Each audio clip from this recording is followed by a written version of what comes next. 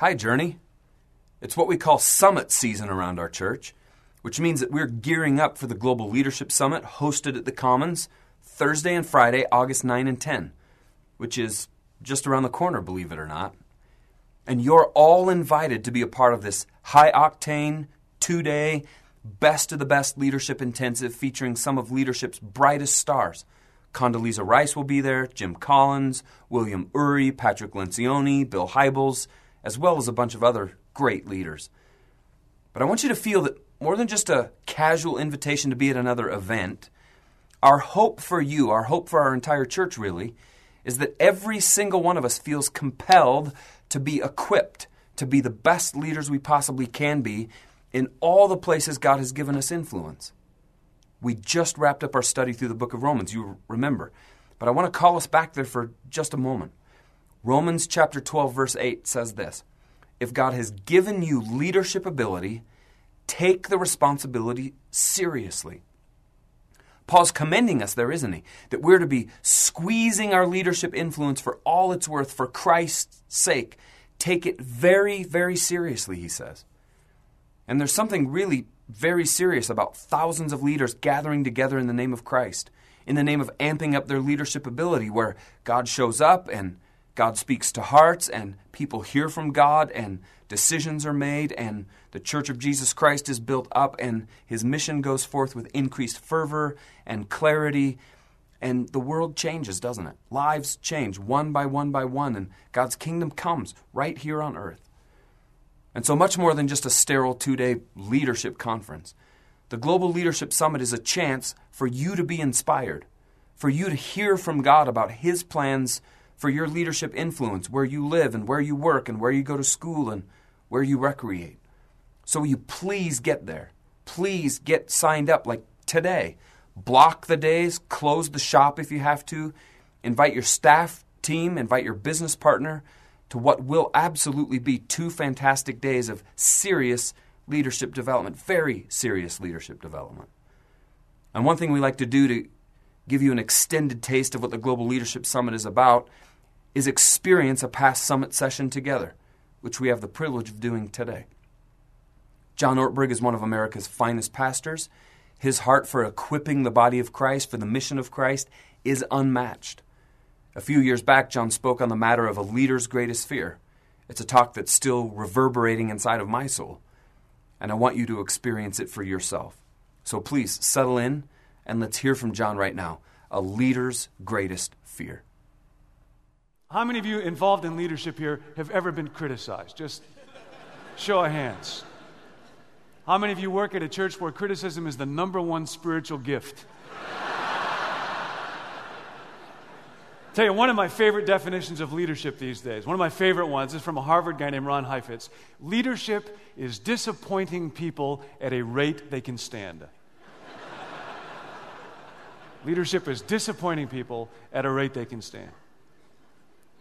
Leader's greatest fear, though, I think is none of these. Failure, mutiny, criticism, disappointing people. They're all on a leader's list. But none of them is fatal. All of them are recoverable. They're not the greatest fear. I think a leader's greatest fear is not something that might happen to us. It is something that can happen in us. And I want to talk with you in this session about what is, or what I think should be, a leader's greatest fear. A leader's greatest fear. Some time ago, I went on a retreat, and it was a retreat just for men to kind of discover the wild inner hairy warrior that is deep within you. And mine was real deep. And one of the topics was how we were created for a mission. Leaders love to think about mission, love to cast vision for a mission, love to strategize about mission, love to achieve mission, love to celebrate mission. But this particular speaker said something that stuck with me. He said that if we don't embrace our true mission, we all have what this speaker called a shadow mission. We all have a shadow mission. We're all tempted to let our lives center around something that is unworthy, something that is selfish, something that is dark. And we all thought of how easily a life can deteriorate into the pursuit of a shadow mission. How it can just kind of drift into being centered around something that is dark or unworthy or self-centered.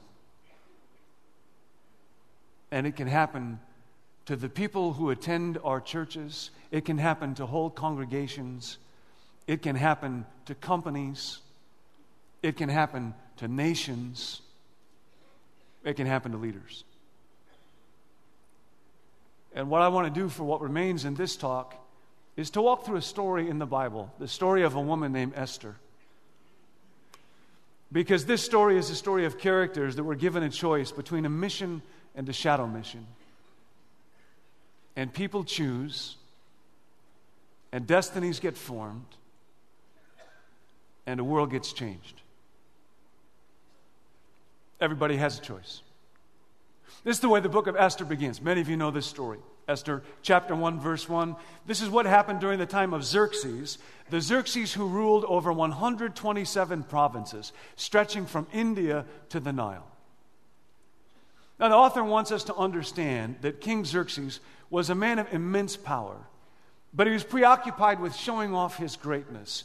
He, in fact, had no inner strength of character at all. He had no vision to die for. And he constantly needed other people to help him make up his mind. The first time we see him is at a banquet for noblemen. There are 3 banquets in the first chapter of Esther alone. One of the ways to divide the book up is it's a series of banquets, of parties. And it says, for 180 days, he displayed the vast wealth of his kingdom and the splendor and glory of his majesty. 6 months of serious partying. And then when that was done, he throws another party for the whole capital, open to the common people so that they'll be overwhelmed. The text says that wine was served in goblets of gold, each one different from the other. And the royal wine was abundant. In keeping with the king's liberality, by the king's command, each guest was allowed to drink by the flagon. No restrictions, no restraint, unlimited, and everyone in goblets of gold different than any other one. Now, there's a third banquet that's being thrown for the women. It's thrown by Queen Vashti. This banquet features no excesses, no juvenile behavior. By contrast, it looks quite restrained. She looks quite mature. Then we're told on the 7th day, when the king was merry with wine, he sent for the Queen Vashti. He had been showing off his possessions. Now, as the leader, he wanted to show off his ultimate possession. What do you think he wanted to show them about Queen Vashti? Think he wanted to show them her brains, have her come and do math problems? Or her personality, lead a lively discussion of the decline of the Babylonian Empire?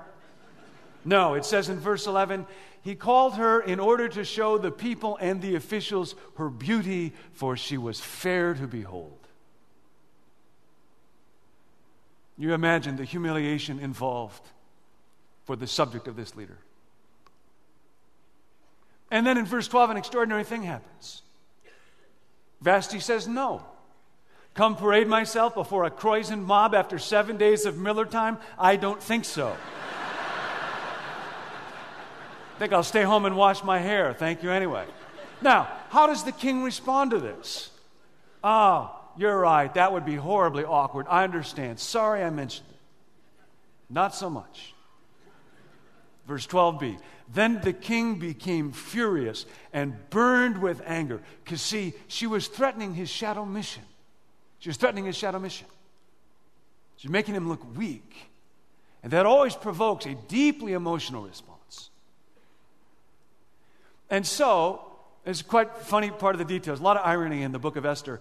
We're told that he, the king, the most powerful man in the land, consults the sages who knew the law. The sages who knew the law. Kind of the Supreme Court. Most powerful guy in the world can't control his wife. So he turns to the Supreme Court. Makes it a matter of state. What am I going to do about my wife? She just washed her hair. I can't do a thing with her. If word gets out about this, he says, then all the wives will rebel against all their husbands. All the wives will get out of control. And so these sages tell him to issue a royal order that Vashti is not to be allowed to come before the king anymore. Okay, that's going to be her punishment, which is probably not going to break her heart because that's what she wasn't doing in the first place. And then they tell him, get a new king. And they say this in verse 20. Then when the king's edict is proclaimed throughout his vast and magnificent realm, all the women will respect their husbands from the least to the greatest. Yeah, that'll happen. Now, part of what's going on here is the writer's showing us what flatterers these advisors are. They say to him, throughout the king's realm, and how vast and magnificent that realm is. See, they all know that his shadow mission is ego, appearance, and pleasure. Make my kingdom about me. But they won't name it. But they won't challenge it. For the king has surrounded himself with people who will reinforce his shadow mission. I was thinking about this when Colin Powell was talking about probing the organization. The higher you rise in an organization, the less truth you are likely to hear.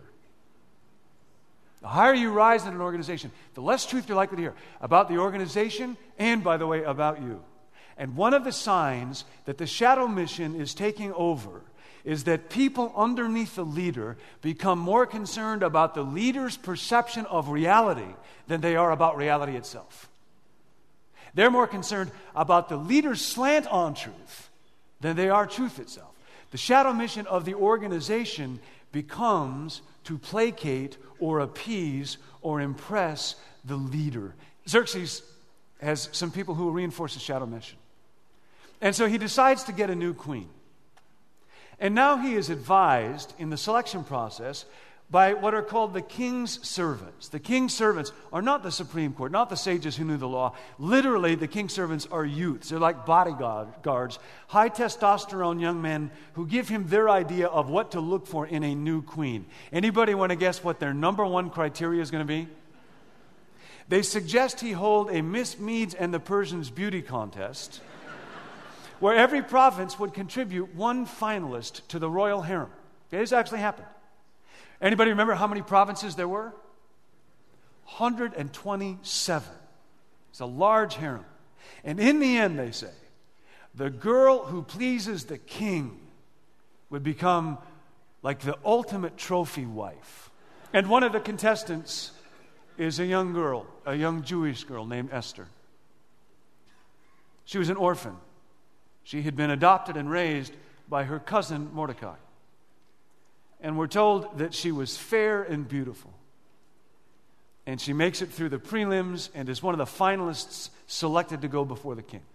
And so this young, obscure, orphan Jewish girl goes in, all this pressure, all over the country. And Esther wins. And Esther pleases the king. And Esther is made the queen. And her apparent mission, what anybody around her would have understood, her mission now was to be eye candy for the most powerful man on earth. And the king throws another party, and Esther lives happily ever after, right? Not so much. There's another character in this story. His name is Haman, and he is Xerxes' chief of staff.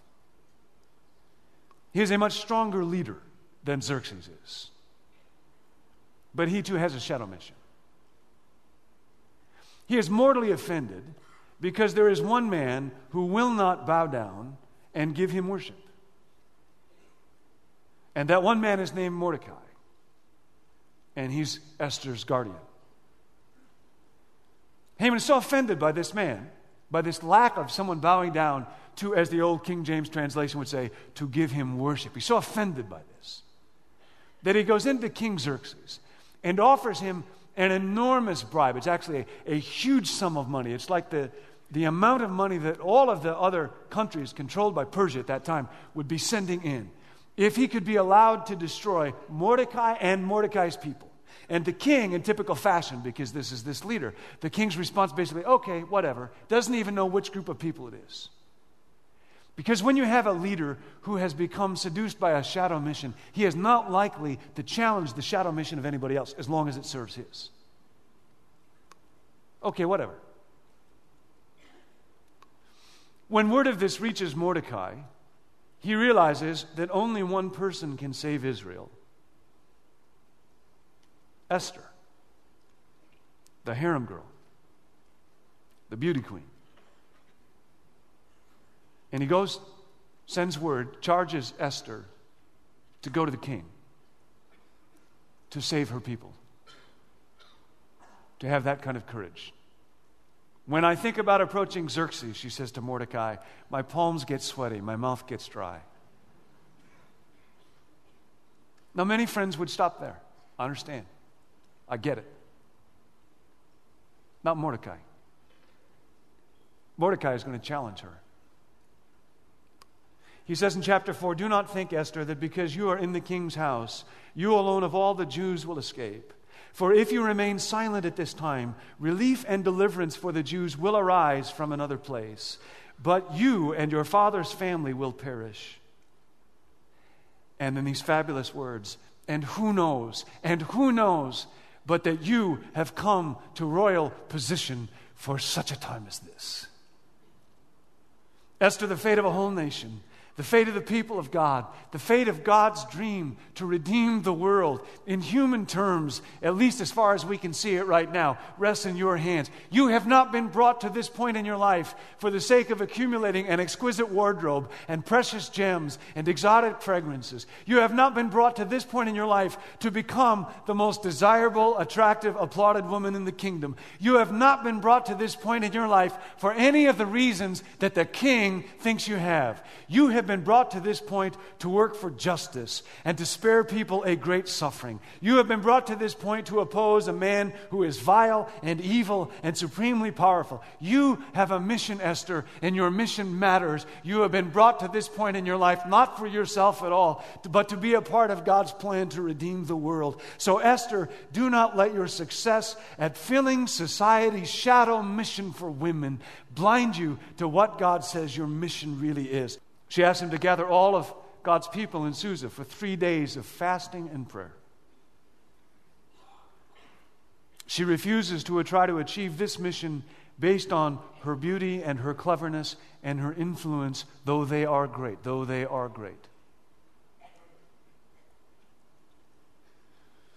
And it may raise this question for you or for your team. When's the last time you had an extended period of prayer? Maybe fasting and prayer, to ask God for clarity and courage about the mission that He's called you to. For you have been called to your position for such a time as this. She says to Mordecai, when this is done, I will go to the king, even though it is against the law. And then she responds with words that are as magnificent in their courage as Mordecai's were in their challenge. When this is done, I will go to the king, even though it is against the law. And if I perish, I perish.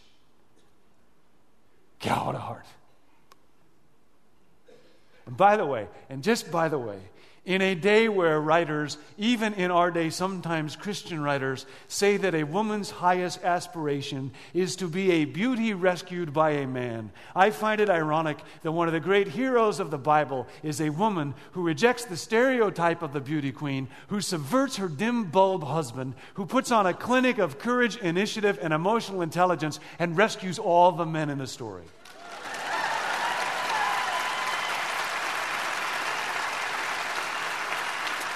And just by the way, if you are a woman and God gifted you to lead for God's sake, for the church's sake, for the sake of the sorry, dark world, lead. Now, I want to pause at this point in the story for a few questions for all of us. And the first one is this, just for you personally. What's your shadow mission? What is your shadow mission? Where is it that apart from the help of God, just your own depravity, that sinful nature that's a part of every one of us will drift to on its own. Have you ever named it? Do you know what it is? I can tell you my shadow mission in 4 words, and I've known it since I was 12 years old. I used to do some speaking when I was a little kid in our hometown, and there was an article one time that came out, and the headline on it was, "Talkative Boy Wins Acclaim."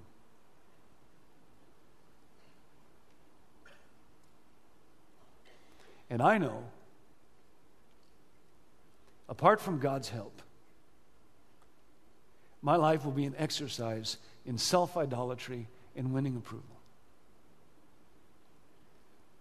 I know it's a battle that I fight, and it's not like something that I identify and get done with it. It's a battle I fight every day, and I will fight it the rest of my life. And people I love get hurt by it. Everybody has a shadow mission. It goes all the way back to Adam and Eve. Take this fruit, and your eyes will be open, and you will be like God. For Solomon, it was pleasure. For Jonah, it was escape. For Pilate, it was abdicating responsibility. For a character named Simon the sorcerer, he's called in Acts chapter 8, his shadow mission was having a spectacular ministry. Remember, he's the one that wanted to buy the Holy Spirit from Peter so that he could do what Peter was doing. It looked like a good thing. Looked like it was going to help the church have a spectacular ministry. See, part of what makes the shadow mission so tempting is that it's usually so closely related to our gifts and passions and wiring. It's not like it's 180 degrees off track. It's just like maybe 10 degrees off track, but that 10 degrees is in the direction of hell. And then a calling gets hijacked by my ego and my wounds. The shadow mission is my authentic mission hijacked by my ego and my wounds. And there's no Jesus in it. But if you don't know it, if you don't name it, if you don't share it with the people around you, it's very hard to fight it. Next question. What is the shadow mission of your church, of your organization? Because, see, groups of people have shadow missions. In Jesus' day, Rome had a shadow mission. That was to build an empire. In Jesus' day, Israel had a shadow mission, and that was just to be exclusive, to be a little enclave. Israel was unique in having a string of people who called it away from its shadow mission. They were called prophets, and they were not popular people. And Jesus, one of the reasons that he died was he got stuck in the crosshair of a lot of shadow missions. What's the shadow mission of your organization? The church that I serve is a couple of miles away from Stanford and kind of in the heart of Silicon Valley. And the staff there named it Shadow Mission years before I ever got there, just by nature of where it is. They didn't use the phrase Shadow Mission, but that's really what they were describing. They would sometimes joke about the motto of the church, if we went wrong, being this: a successful church for successful people. And you want to think about how dark that is. You think about telling Jesus, that's our mission. A successful church for successful people. Make us feel good. And I was imagining what would happen if the signs of our shadow missions were out in front of our churches and on our stationery. We may not be growing, but we'll judge churches that are.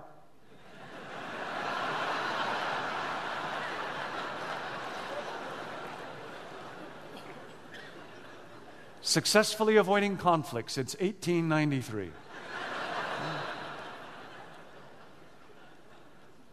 If you had to name your church's shadow mission, what would it be? And I hope sometime this weekend, over the next day or so, your team will have a chance to wrap your arms around that one. Next question. Who is Mordecai in your life? Who is Mordecai in your life? Who loves you enough to challenge you when you're ready to settle for your shadow mission? If you're part of an elder board or a leadership team, whether it's at your church or company or so, do you have regular, honest, fearless conversations about the reality of your shadow mission. If you are in the leadership position on that team, do you model this? Do you initiate it? If you are a leader and you do not know your shadow mission, I will guarantee you one thing. You're the only one on your leadership team who does not know your shadow mission. Everybody else knows it. And they talk about it. Esther had a Mordecai. And that changed everything. On the third day, she put on her royal robes. She stood in the inner court. And she waited for the king. You got to understand the drama of this moment. She does not know if she will have another one. Life or death are hanging in the balance. And the king sees her. And her heart's in her throat. Not an easy thing to do. Stand up to a shadow mission. And the king reaches out the golden scepter. And she'll live, at least for the moment. And the king says to her, "What is it, Queen Esther? What is your request? Even if it is half the kingdom, I will give it to you." Okay, now, that's really, you have to understand the culture of that day. That's like king talk for, "What do you want? I'm in a good mood today." Okay? If she'd have said, "Okay, I'll take half the kingdom," his tune would have changed real quickly. This is more along the lines of, "Would you like to be in charge of the remote control tonight?" Something along those lines. Okay? Because you have to understand the challenge. Sometimes people read through the Bible and don't quite get what a phrase like that's about. You have to understand the challenge that she faces. And that for Esther, as you will see, and for you and me, courage is indispensable. It's not enough. Her just savvy, her street smarts in this story are unbelievable. "Esther, what do you want? I'm in a good mood." Okay? She can't say, "I want to take half the kingdom." So what she does say is, "I'm having a party. I'd like for you and Haman to come." The king has never turned out a party in his life. So they come, and they have a great time. And the king says a second time, "Esther, what do you want? Even up to half the kingdom. It's yours." And Esther says, "If the king regards me with favor, if the king wishes to grant my request," verbal skill is remarkable. "If the king regards me with favor, if the king wishes to grant my request, let the king and Haman come to the banquet I shall prepare tomorrow, and I will answer the king's request." Yet Esther's skill here, phenomenal. The king, by agreeing to come, has almost already agreed to her request. Her boldness, her intelligence, her timing. So much of leadership is timing. Her timing are breathtaking. And we're ready now for the climax of the story. But the author is going to leave us in suspense for a moment. And he switches back to this man, Haman. Haman's very excited about what's going on. Haman's all puffed up in his spirit. People get that way sometimes. And he gathers together his wife and his friends, and he lists all of these honors and all of his achievements and all of his wealth. And it's all really good. And then he says, "But all this does me no good as long as I see Mordecai sitting at the gate." Haman had a shadow mission. And I mention this because many, many people in your church face this one. Everybody faces one. Many people in your church face this one. It's maybe the great shadow mission of our society, and it's called more. More wealth, more power, more applause, more status, more honor, more. And Haman goes through his life thinking, if he could just get more one day, that'd be enough. That'd be enough. One indicator that you're on a shadow mission is a chronic sense of soul dissatisfaction. A chronic sense of soul dissatisfaction, because shadows can never satisfy the soul. A little burst of gratification every once in a while.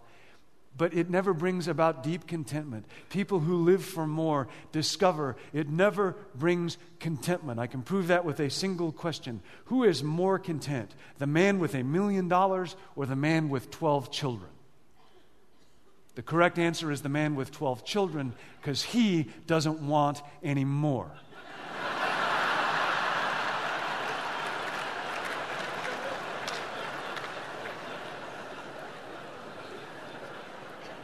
But we live in a society where people are bombarded all day by the shadow mission. They're sold it. And if you're a leader, one of the questions you have to face is, will you have the courage to name and challenge the shadow mission of the people that you lead? Will we have the courage to name and challenge the shadow mission of the society in which we live? Nobody does that for Haman. His wife plays into it for him. She has an idea. She suggests that Haman build a gallows. You think about this. She suggests Haman, because he's powerful enough, he can do it, that he build a gallows 75 feet high, and have Mordecai hanged on it. Meanwhile, that same night, the king cannot sleep. And he asks his servants to read to him, because the king doesn't read to himself. And so he asked them to read a book called The Annals of the King. Guess who it's about? They say, what do you want us to read to you? And he says, let's read that book about me. And they do. He is a source of endless fascination to himself. And as they're reading through this book, again, the decision to read the book is his decision. It is an expression of his shadow mission. But someone else is at work. Someone is lurking behind the scenes through every sentence in this book, as someone is working and lurking behind every moment of your life and mine. They read to him from the book about him a story about a time that Mordecai, the same Mordecai who was a relative of Esther, saved the king's life from an assassination plot. And they realize, and the king realizes, Mordecai's never been honored, never been thanked. The next day, Haman arrives at the king's. And Haman knows nothing about that reading from the king's book. And the king preempts Haman with a question. The king says to Haman, what should be done for the man the king delights to honor? Now, Haman says, this is chapter 6, verse 6, and you picture this as a play. This is like a stage whisper. This is like an aside to the audience. Haman thought to himself, who is there that the king would rather honor than me? You know, if there's ever a picture of pride goeth before a fall, this is it. Haman says, for the man the king delights to honor, have them bring a royal robe the king has worn, and a horse the king has ridden, one with a royal crown placed on its head. Even that horse wears a crown. Let one of the king's most noble princes lead the horse through the streets, proclaiming, thus it shall be done, nudge, nudge, wink, wink, for the man whom the king delights to honor. We all know who that is. Now imagine this moment. The king says, yeah, that's good. That's a good idea. All right, the man to honor is Mordecai. Haman, you pull the horse. Good idea. And now it's all downhill very quickly for Haman. Esther holds another banquet and tells the king the story that she and her people are about to be destroyed. The king says, who? She says, a foe and an enemy, this wicked Haman. And Haman ends up being hung on the very gallows that were built for Mordecai. And Esther reminds the king that the edict still stands against her and her people. And the king invites Esther to write the new state policy. And the ring that had been given to Mordecai, to Haman, goes instead to Mordecai, and Mordecai becomes the new chief of staff. And Israel becomes so favored that we're told at the end of the book, many people of other nationalities committed themselves to the God of Israel. All because one man was willing to name reality. Who knows but that you have come to your position for such a time as this? And one woman said no to a shadow mission of safety and security, and yes to following God. A vision to die for. And if I perish, I perish. Now it's our day. You are where you are. You have been given what you have been given for a reason. And it may not be as dramatic, may not look as dramatic as that of Esther and Mordecai or Xerxes and Haman, but it is eternal. And it matters in the cosmic balance. And there's a lot of fears that leaders have to deal with, but there's only one that is not recoverable, and that's the one that happens inside.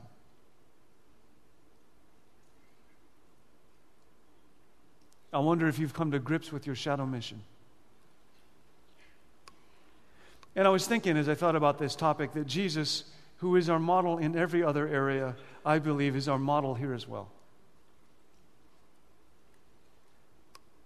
You know, the scriptures say that Jesus became like us, was tempted like us in every way, but without sin. And I think Jesus faced a shadow mission. And I think it's very instructive for us. I think the shadow mission for Jesus was to be the leader without suffering, was to be the Messiah without a cross. F.F. Bruce, great New Testament scholar, said, time and time again, the temptation came to Jesus from many directions to choose some less costly way of fulfilling his calling than the way of suffering and death. Time after time, some less costly way. And you know, in the desert, the evil one tempts him to achieve his mission without hunger. Turn these stones to bread. You don't need to be hungry. Without pain. Throw yourself down from the temple, and the angels will bear you up. Without opposition. Bow down before me, and all the kingdoms of the earth will be yours. You don't have to be hungry. You don't have to hurt. You don't have to be opposed. Later on, you remember this story, when he tells the disciples that his calling is to suffer and die for his mission, Peter tries to convince him that this suffering, this death is unnecessary. This is precisely the same shadow mission that Jesus faced from the evil one in the desert. And that is why Jesus rebukes Peter so sharply. Remember what he says, "Get behind me, Satan." He's heard that temptation before. And this goes on through his life. We don't even know the anguish and the agony it caused him in his soul, all the way to the Garden of Gethsemane, where Jesus is wrestling with this one final time, causing the sweat like drops of blood to come off him. Oh, Father, let this cup pass from me, not this. Even when he's hanging on the cross and people go past him and they're jeering him, what are they doing? It's the same temptation. Look at him. He saved others. He can't save himself. Why don't you come down if you're the Messiah? There's no such thing as a Messiah that comes with a cross.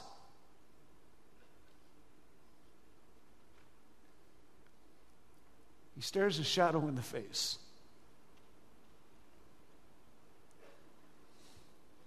At a cost we will never understand, not for all eternity. He says, no.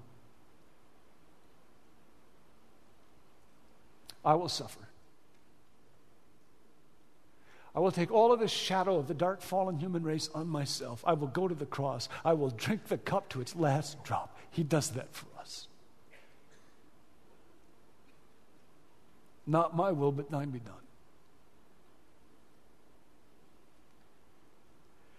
Because, see, our little lives, our little missions, are part of a much bigger mission. They are part of God's great mission that has been sealed by something far more powerful than our skills and intelligence. It's part of what's going on behind the scenes in this book of Esther. Esther, some of you know, is the only book in the Old Testament that never mentions the word God, but the reality is he's the main character in the story. There is a law that is unalterable in the story. There is a will that will not be turned, but it ain't the law of the Medes and the Persians. How is it that of all the women in the empire, a Jewish girl named Esther become queen? How is it that of all the people in the empire, Mordecai should be the one that saves the king from an assassination plot? How is it that the king should have insomnia on the very night that Haman had built a gallows for Mordecai? That of all the stories, the one read to him was of Mordecai saving his life. How is it that Haman, the scheming murderer, becomes the victim of his own schemes? That Mordecai, his intended victim, becomes instead his replacement? How did the king's ring given to Haman end up on Mordecai's finger? How did the noose intended for Mordecai end up around Haman's neck? How is it that the people who mark the Jews for destruction are themselves destroyed? The writer wants us to know that even in the exile as they were then, no Jerusalem, no temple, no Sanhedrin, God is present, unseen, unnamed. He is at work behind the scenes, and his purpose is certain.